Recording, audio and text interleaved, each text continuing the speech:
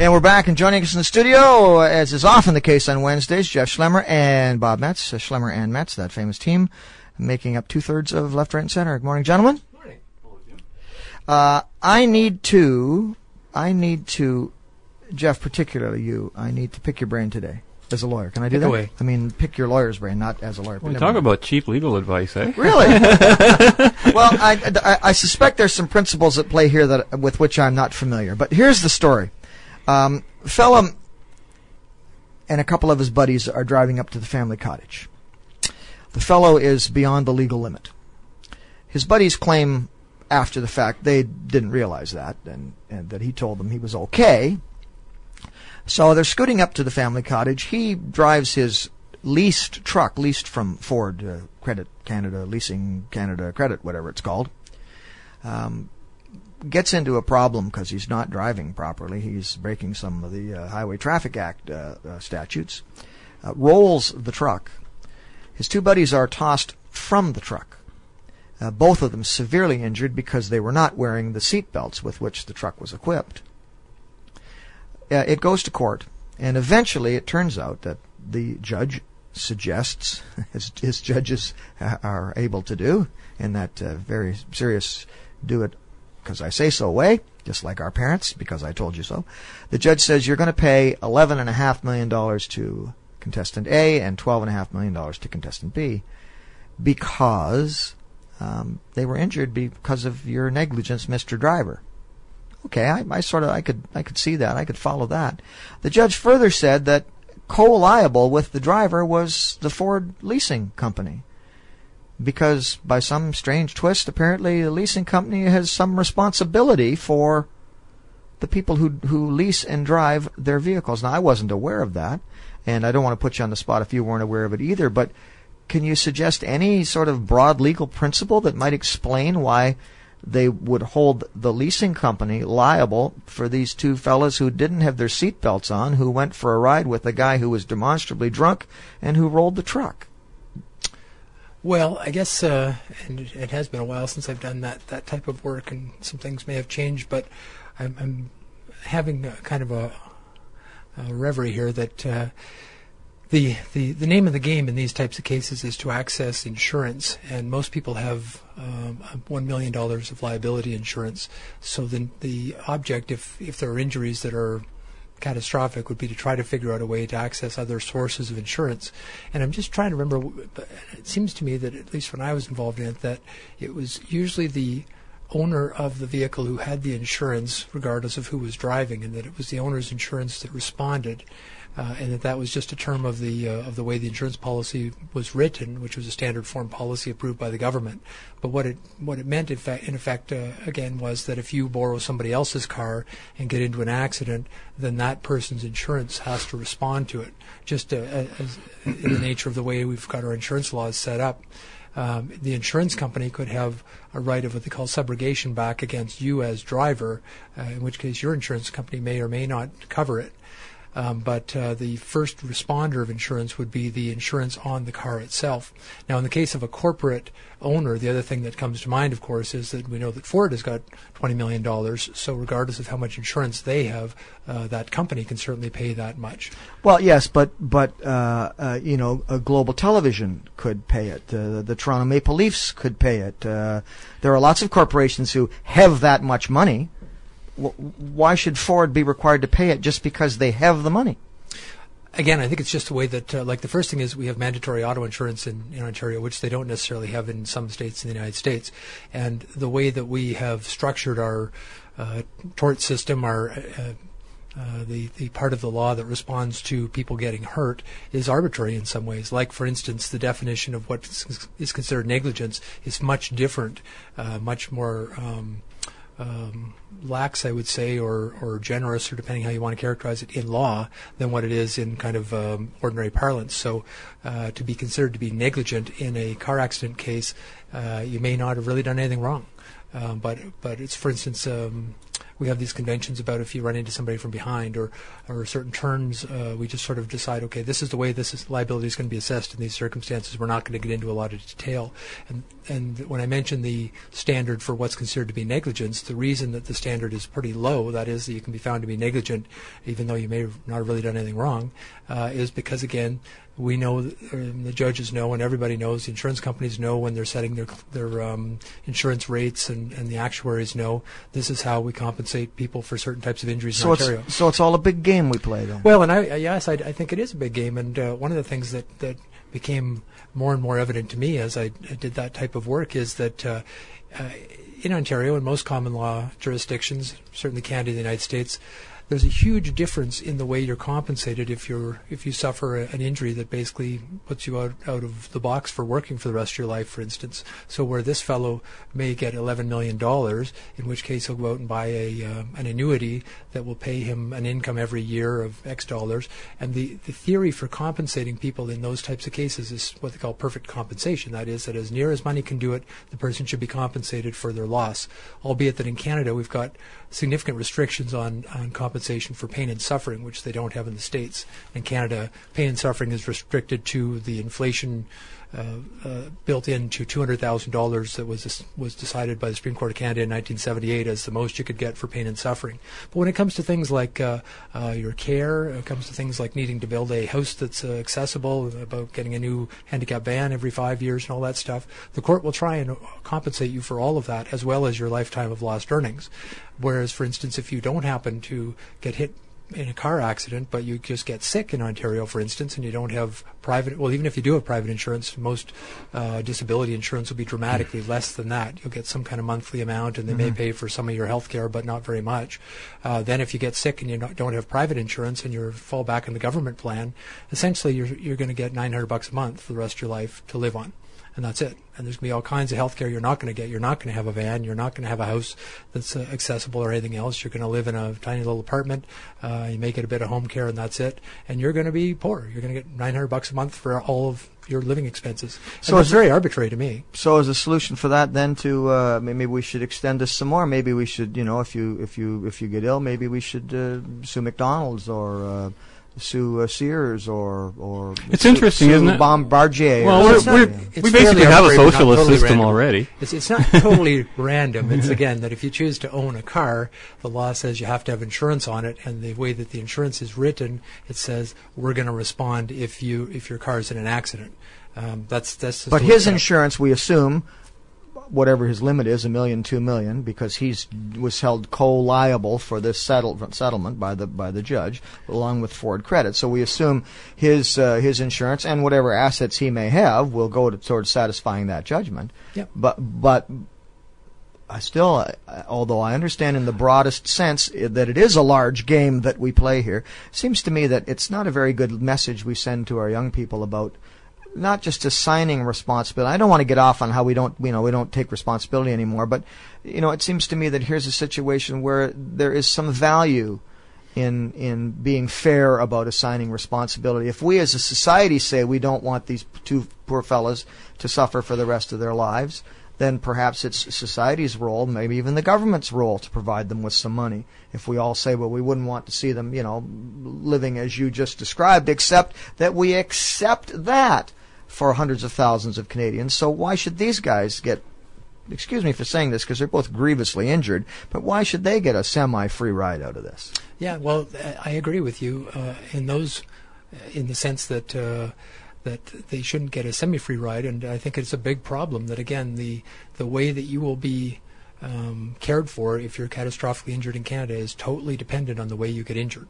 And to me, that makes no sense, particularly where nobody's suggesting you're at fault. Now, in your case, I would hope that the judge said that there's significant responsibility for them in not wearing a seatbelt. And what they normally would do is say, I'm going to reduce the award by 30%, 50%, whatever the evidence shows, because they would have engineering reports showing if you'd been wearing a seatbelt, you would have only suffered this injury. Mm-hmm. Instead, it's this much worse. And they should be responsible for that, and the court should assess that.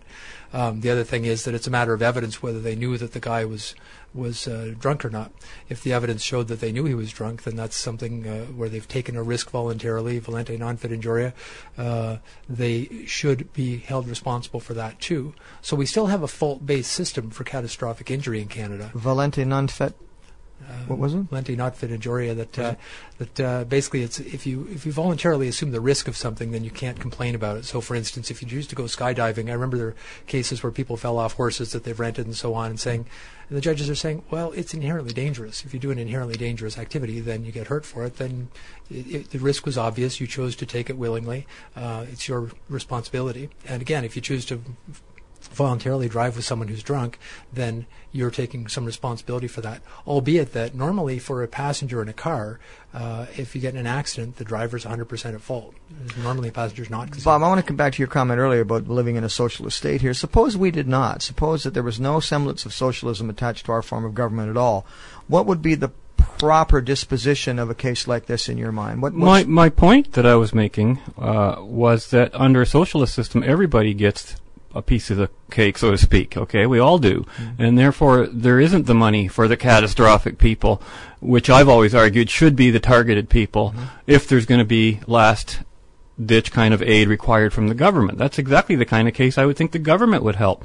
The case as you described it to me, and that's all I know about it, is what you just said, at the opening there, sounds to me like holding the landlord responsible for spousal abuse that goes on in one of his units out of the thousands and thousands of units he might have out there.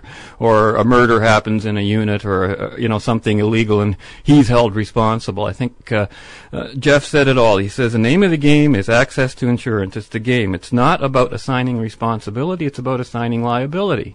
And so basically it's a money grab, and it comes back to another thing Jeff said, mandatory auto insurance, which we didn't always have and we shouldn't have, and no fault is again at part of the problem. What about you? We shouldn't have mandatory insurance? Yeah, we didn't used to. But shouldn't everybody, if you want to participate in the little road, if you want to use the roads, shouldn't you have insurance on your car? There was something included in your licensing before we went to mandatory auto insurance, which is something very recent, basically. Mm-hmm. We have a history of this. You can find it online on Freedom Party. It's called unsatisfied judgment. Yes. And that's what it was called. Yeah, and people were still allowed to drive, but most people carried insurance, if not as many as today.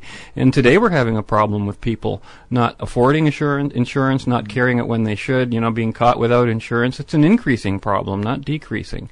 And they found that in states where they've done away with no fault and mandatory, that in fact the problems are better for the insurance industry. I've never liked this no fault idea. No, if somebody hits you in the parking lot and you were sitting still, you both share. Both your companies share the fault, right? But this isn't no fault. This is the opposite. No, this is exactly. Yeah, this is catastrophic injury. We have no fault insurance for income replacement for more minor injuries. For instance, if you get in a car accident again and you're off work for a certain amount of time, you look to your own insurance company to compensate you for that, and that's no fault insurance. Where again, your insurance company, you've paid the premium, is going to pay you. Now, having said that, a lot of people have disability insurance too. So we have a hybrid system in the sense that it's regulated by government, but it's still mostly private companies that run it, and they are profitable. Like, they're not leaving the business because they're not making money at it.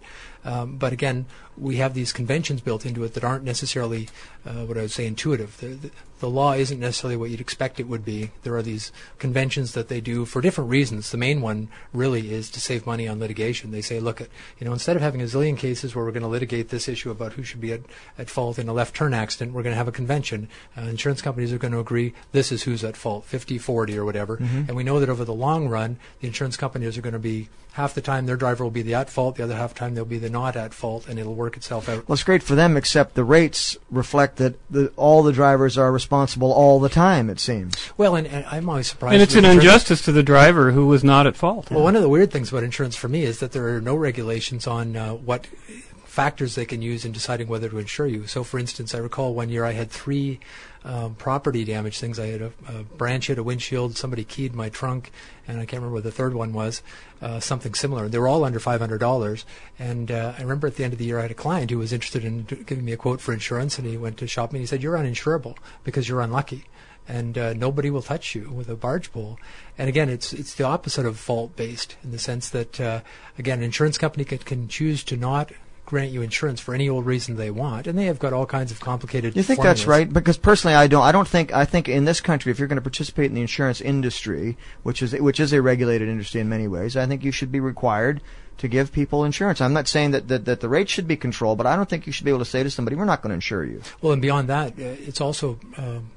You may recall that Warren Buffett made a good chunk of his first fortune with Geico Insurance, and Geico Insurance was government employees insurance, and they would only insure government employees because somebody recognized that government employees tend to not have as many accidents as the average population. You may see insurance for people 50 plus, for instance. You can cherry pick your part of the market and say we're only going to insure very low risk people. And again, that's because it's a free market, free enterprise, and people can choose to do that.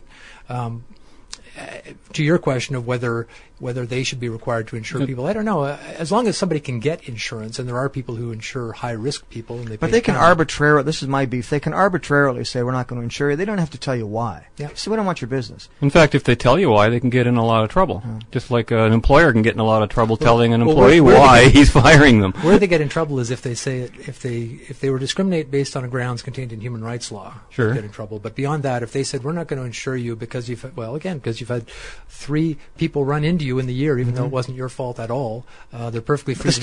There's 2 ways to look at that, though. The statisticians would say you're no less lucky than anybody else because you're no more likely to have another event than anyone else is statistically.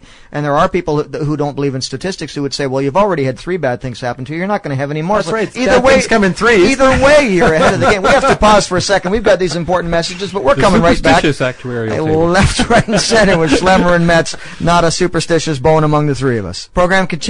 Schlemmer and Metz with us. We've been talking about responsibility and insurance and liability and so on. Bob, I want to come back to something you said earlier that we shouldn't all be participating, but in catastrophic situations they should. And that's the idea of insurance. Yeah, isn't it? Really? This is what frustrates me about insurance companies who say, and they haven't said it to me because fortunately my driving record is pretty good, touch wood. But I have friends who've run into this situation, and they say, we don't want to insure you because you're too big a risk. And say, well, I didn't have anything horrible happen. I had a fender bender here or there. Well, that's fine. You're out. We don't want you. Well, it seems to me that the purpose of insurance was to have these clever guys, these actuaries, figure out the potential cost of giving everybody whatever the coverage is, dividing that by the number of adherents you had to your policy, and that's the bill you pay. And it seems to me they've gotten away from that now because if government has regulated their rates, what they can offer, under what conditions they can offer it, and then you have a whole series of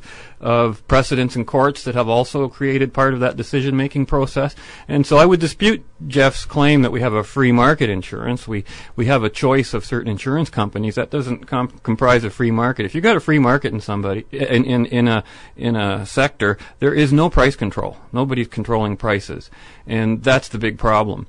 No-fault insurance keeps a lot of bad drivers on the road, let's face it, because the good drivers are penalized equally. They pay the penalty for the bad drivers. We pay, actually, to keep them on the road. And then we wonder why our accident rates are going up, and we've got Julian Fantino all up in arms about the carnage on the highway. And when we find out that half of these people are just like the criminals, they repeat offenders. Yeah. Well, you find first thing is we don't have no-fault auto insurance in Ontario. And again, any system where you can choose arbitrarily for no reason at all to refuse to provide to a service to somebody is a pretty private sector business, I would say.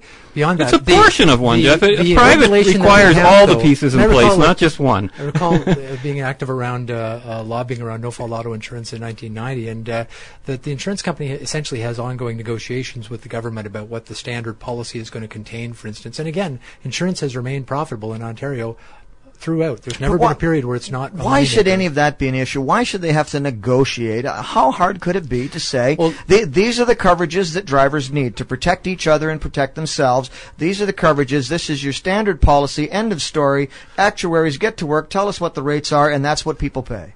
Well, as far as providing insurance, you're right. That's the bottom line is that they should be able to suss out the numbers and figure out if we charge this, we'll make money.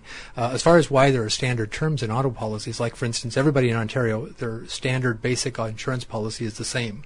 The language is the same. The reason for that is because there have been bad experiences with charlatan companies out there who have stuck in little riders and little exclusion clauses and so on, so that you find out when you need insurance it's not available. And so the government essentially regulates that.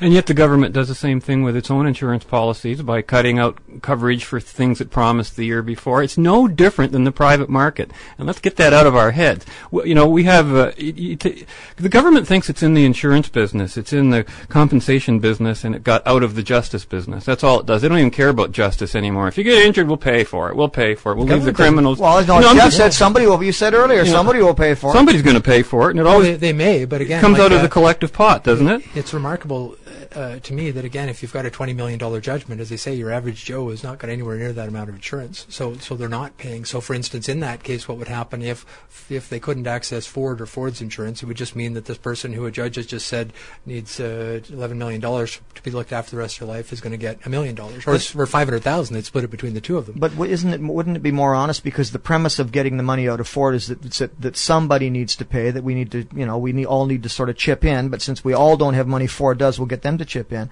Wouldn't it be more honest for the government to say this fellow needs X number of dollars for the rest of his life, and we're going to our catastrophic disaster fund, where if there was government welfare for anything, that would be it. Or that again, would be to the come out kind and of say, case. or to come out and say, that if it was just the guy and his insurance company here, I would award $1 million. But since I know it's Ford, I'm going to award $12 million because I know they can afford it. That would be honest. That's the way the system works. The other target for these things, of course, is government, because again, if you can sue government, they again essentially have an unlimited pool of money. So people are always suing the City of London. I don't know if you remember, a year or two ago there was a report about the legal costs incurred by the City of Toronto, both in legal costs and settlements in your typical year, and it seems to me it was around $50 million. And again, everybody sees the government as a target for every slip and fall, everything that goes wrong. They're after government for it because again, government doesn't have policy limits. Again, whether that's right or wrong, I don't know. The thing that frustrates me the most is that there have got to be probably a dozen different potential sources of revenue for somebody who gets sick and can't work or gets injured and can't work. And we have a dozen different systems, and that makes no sense. It would make sense to have one comprehensive system that is thought out, or at least coordinate the two of them. But if you have, again, somebody who gets hurt at work, they access workers' compensation. Again, you may have private insurance, you may not. It may cover this, it may not. And again, not the ultimate fallback is welfare for a lot of people. And the systems don't work together. They've all got separate bureaucracies who spend a lot of their time trying to fight to argue the other guy should pay, can't a pension, the federal government says the province should pay, vice versa. And the amount of bureaucracy, giving it to one monopoly is not going to change that. Well, but the amount of time and legal fees and everything else spent in assessing who should pay is huge. And then I include the lawyers in there. Like, lawyers typically take a third. If you started from the premise that we have to make this work, how hard would it be to make it work? Well, it's a big issue in the sense that it would involve federal and provincial government and the private sector, and they would have to get together. But I would think it would be worth it in the long run. Having said that, it occurs to me as I'm thinking about this that if it weren't for tort lawyers, for lawyers going out and suing insurance companies, suing companies and all that, we would have a lot less responsibility, I would argue, than we do now, in the sense that Joe Blow can't go out and sue and bring a complex lawsuit against a company, against an insurance company or a corporate defendant. I have this love-hate relationship with trial lawyers, and being one myself, it causes endless issues in my own head. But one of them is that it is true that without a darn good lawyer, you couldn't go out and win a medical malpractice case, for instance, with a catastrophic birth, where you're going to have a baby who's going to need a huge care over the course of their life. There just wouldn't be. If there wasn't the risk of that happening, would hospitals have lower standards? Would there be more instances of using infected instruments and so on? Would they push on trying to have lower standards for training and so on? I think that's probably true. People can argue it goes too far the other ways, and that hospitals have now become too risk averse because of the threat of malpractice suits. But doesn't this rest in the hands of the judges and the courts, though? Shouldn't they be driven by the lawyers, though? If a lawyer doesn't start a lawsuit, a judge can't do anything. So unless you had an avaricious lawyer out there, and this in a way is Adam Smith's invisible hand at work, that by promising a lawyer lots of money, if they spend a lot of time and energy and expertise and risk, because usually the big lawsuits are funded by the lawyers pay hundreds of thousands of dollars to gather the medical evidence, to gather the expert evidence and so on. If people weren't willing to do that for the big payoff at the end of the day, then again, people could be injuring people all over the place with impunity. So on the one hand, lawyers serve that purpose. On the other hand, a lot of them make a lot of money that could be better spent on health care. Well, amen to whatever it was he just said. My thanks to Bob Metz and Jeff Schlemmer for joining us today. Always a pleasure, gentlemen. Look forward to seeing you again next Wednesday. Thanks, Jim. Thanks, Jim. And thank you for being part of the program today. If you've enjoyed this presentation, visit justratemedia.org for more programming that's not right-wing. It's just right.